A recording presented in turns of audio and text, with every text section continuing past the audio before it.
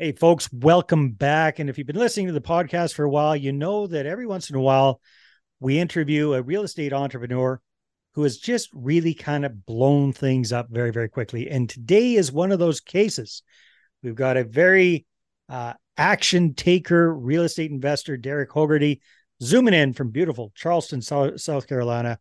And Derek was a contractor for many, many, many years. He started actively investing in multifamily properties, I believe it was in 2019. But here's the real kicker. In the last 14 months, Derek has gone from, correct me if I'm wrong, Derek, I think you started with 3 units. Was it 3 units? Two, sir. Just a Two mixed use. units. 2 units. And he's gone from two to 322 units in the portfolio in the last 14 months. So, Derek, welcome to the show. Great to have you. Thank you, Dave. Greatly appreciate being here. All right. So I'm curious, my friend. Tell me how this worked, how you went from 26 years as a contractor, building stuff for other people, to finally pulling the trigger and getting a little bit on the other side and being an Yeah. active real estate investor yourself. Finally, it's a mixture of a few things: lifelong learning, networks, and nurturing relationships. Lifelong learning. I did go to my first boot camp in 2019. Mm-hmm. I was a single dad, busy contractor. Excuse. But it was. I wanted to be where my feet Some are. good ones. Some Yeah, good no, very good. excuses. Yeah, Absolutely. yeah. No, very, very worthy. And then the networks, there was a Facebook group that has really expanded here in the South Carolina area. They happen to be cousins. Ironically, they were in literally the same room I was in 2019. They Mm-hmm. took action. I didn't. And then I actually paid them a fee to learn now again. So that's how much action they took, Wow. and I commend them. So let's just say I learned a lot from them, a high majority. And then I did invest a healthy amount of monies into a mentor, and which allowed me to get a coach.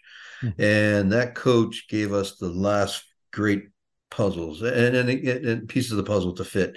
Yeah. But yet, always acting on referral as a GC. I've since 26 years now. I've acted in referral since day one. Luckily, I've always known the value of nurturing relationships, and I mean that sincerely because from brokers to real estate brokers to mortgage brokers to Mm-hmm. just even investor friends and just following up a little bit Yeah. and being genuine and just trying to remember little important things like is their children sick and circling back the week after. But that's allowed me to put some great teams together Yeah. in order to like I said, take these foreclosings down in the past 14 months.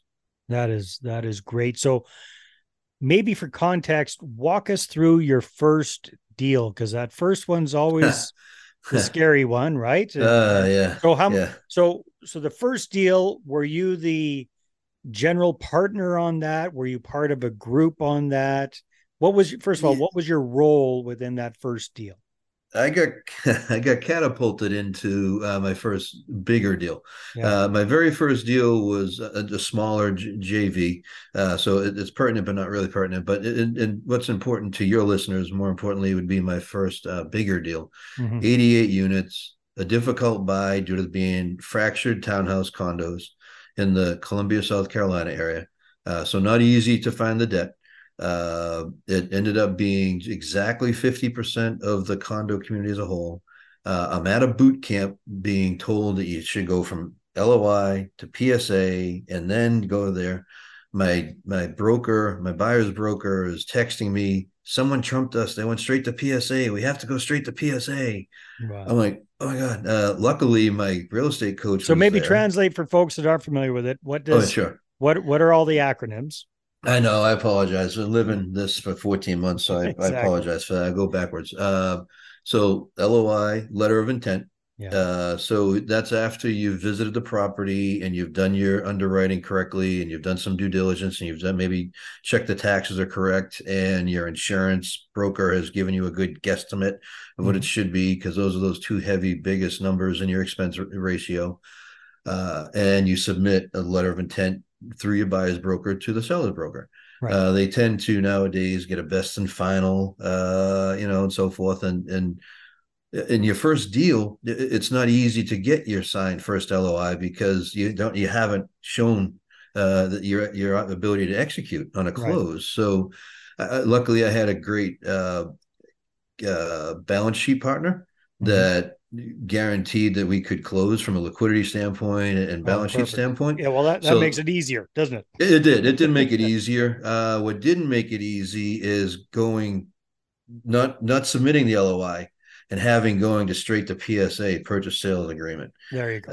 Okay. You're really literally and figuratively putting your money where your mouth is. Right. I was at a boot camp in Denver, wasn't Mhm. even at my home office, and had my laptop with me.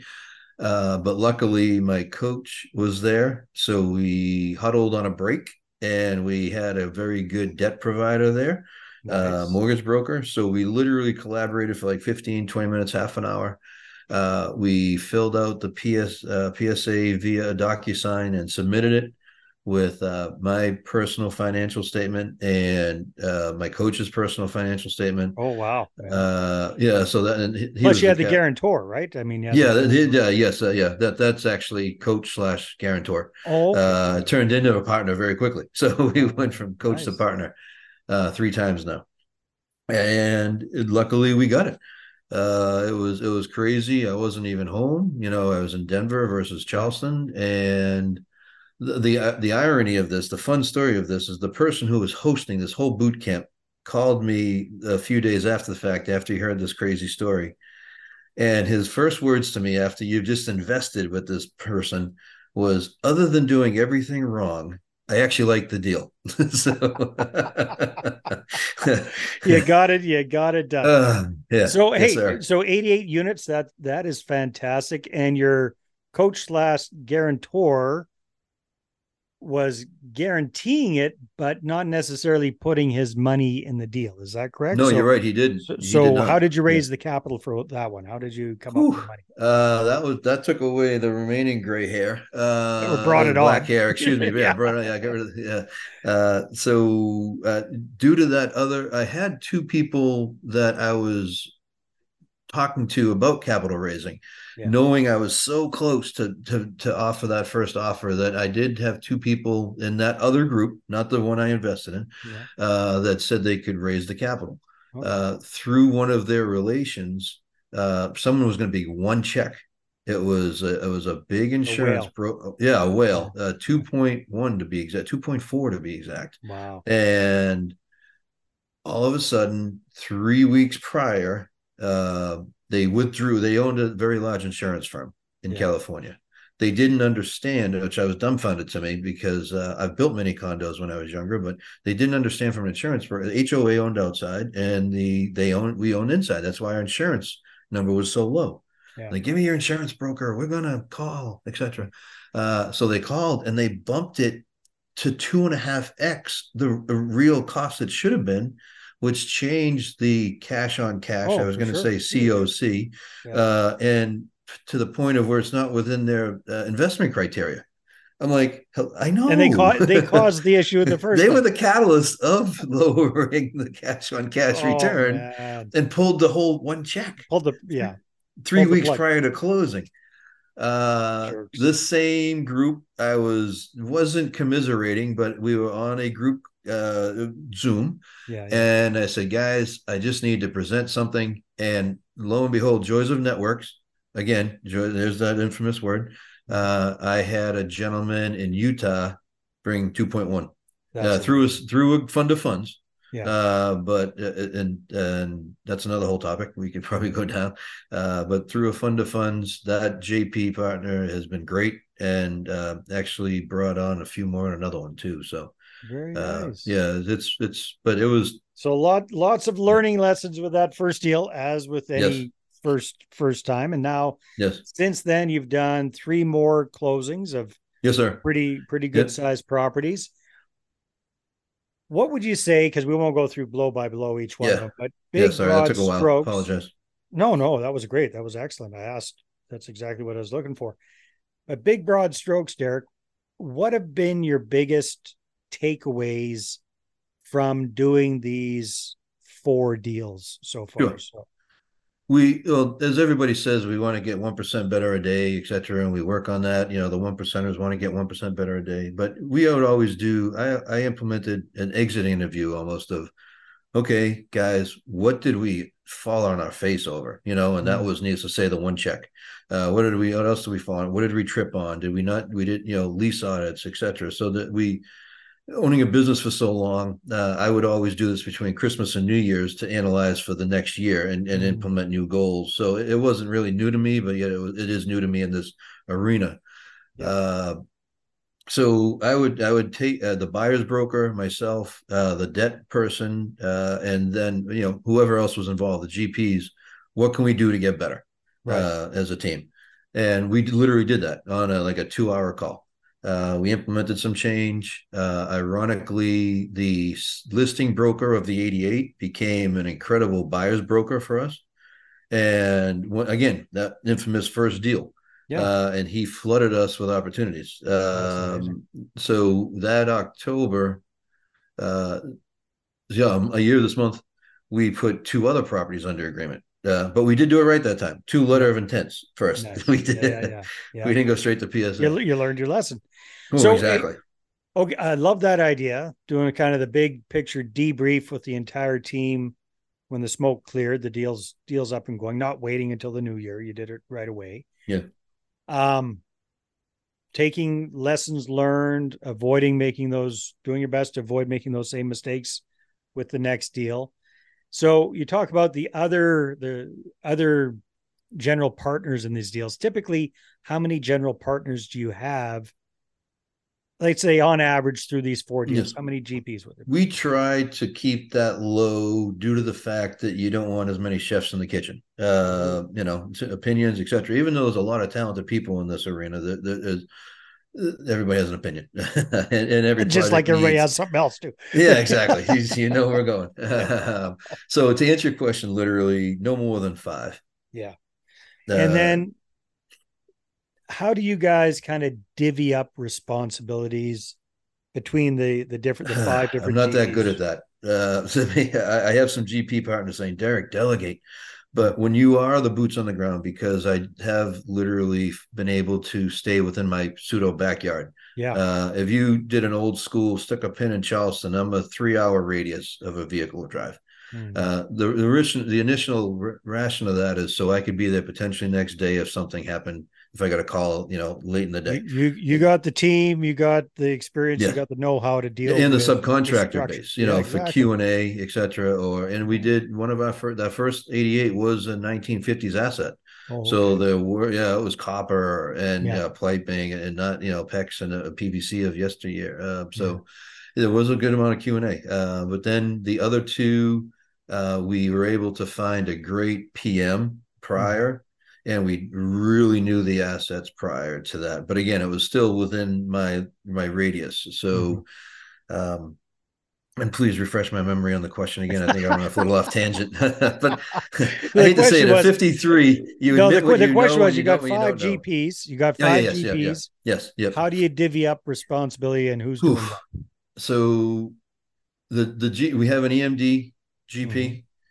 We would have two capital raise and the KP, and I tend to co KP, so I double dip on that, but I give 100% credit of the split to my real guarantor.